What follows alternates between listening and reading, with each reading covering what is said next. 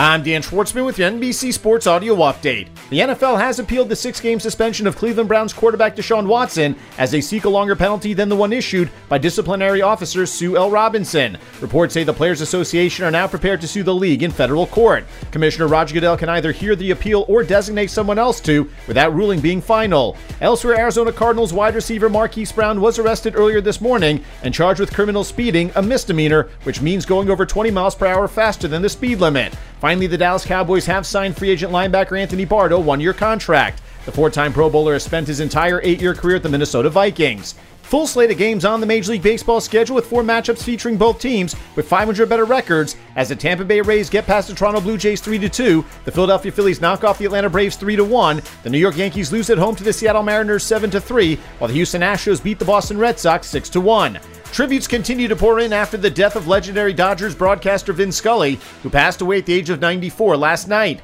A native New Yorker, Scully began in the booth with the Brooklyn Dodgers in 1950 before moving to LA with the team in 1958 and continuing to broadcast games till the end of the 2016 season.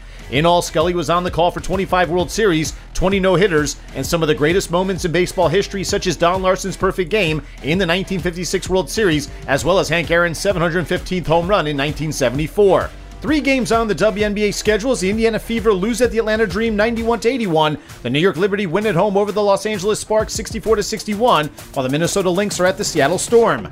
UConn star women's basketball player Paige Beckers has torn an ACL in her left knee while playing in a pickup game and will miss the entire season. Beckers was the National Player of the Year 2 years ago, but dealt with injuries last season. The guard will be undergoing surgery this Friday. The voice of Alabama football, Eli Gold, will miss the start of the 2022 season while dealing with health issues. The 68-year-old has been calling Bama games since 1988 and had a streak of 409 consecutive games called ended after contracting COVID and missing a game in 2020. The New Jersey Devils signing forward Jesper Bratt to a 1-year, $5.45 million contract just before the two sides are supposed to go to arbitration. Last season, the 24-year-old had career highs with 26 goals, 47 assists, and 73 total points. Bratt became the first Devil to score 70 or more points in a season since Taylor Hall back in the 2017-2018 season. With your NBC Sports Audio Update, I'm Dan Schwartzman.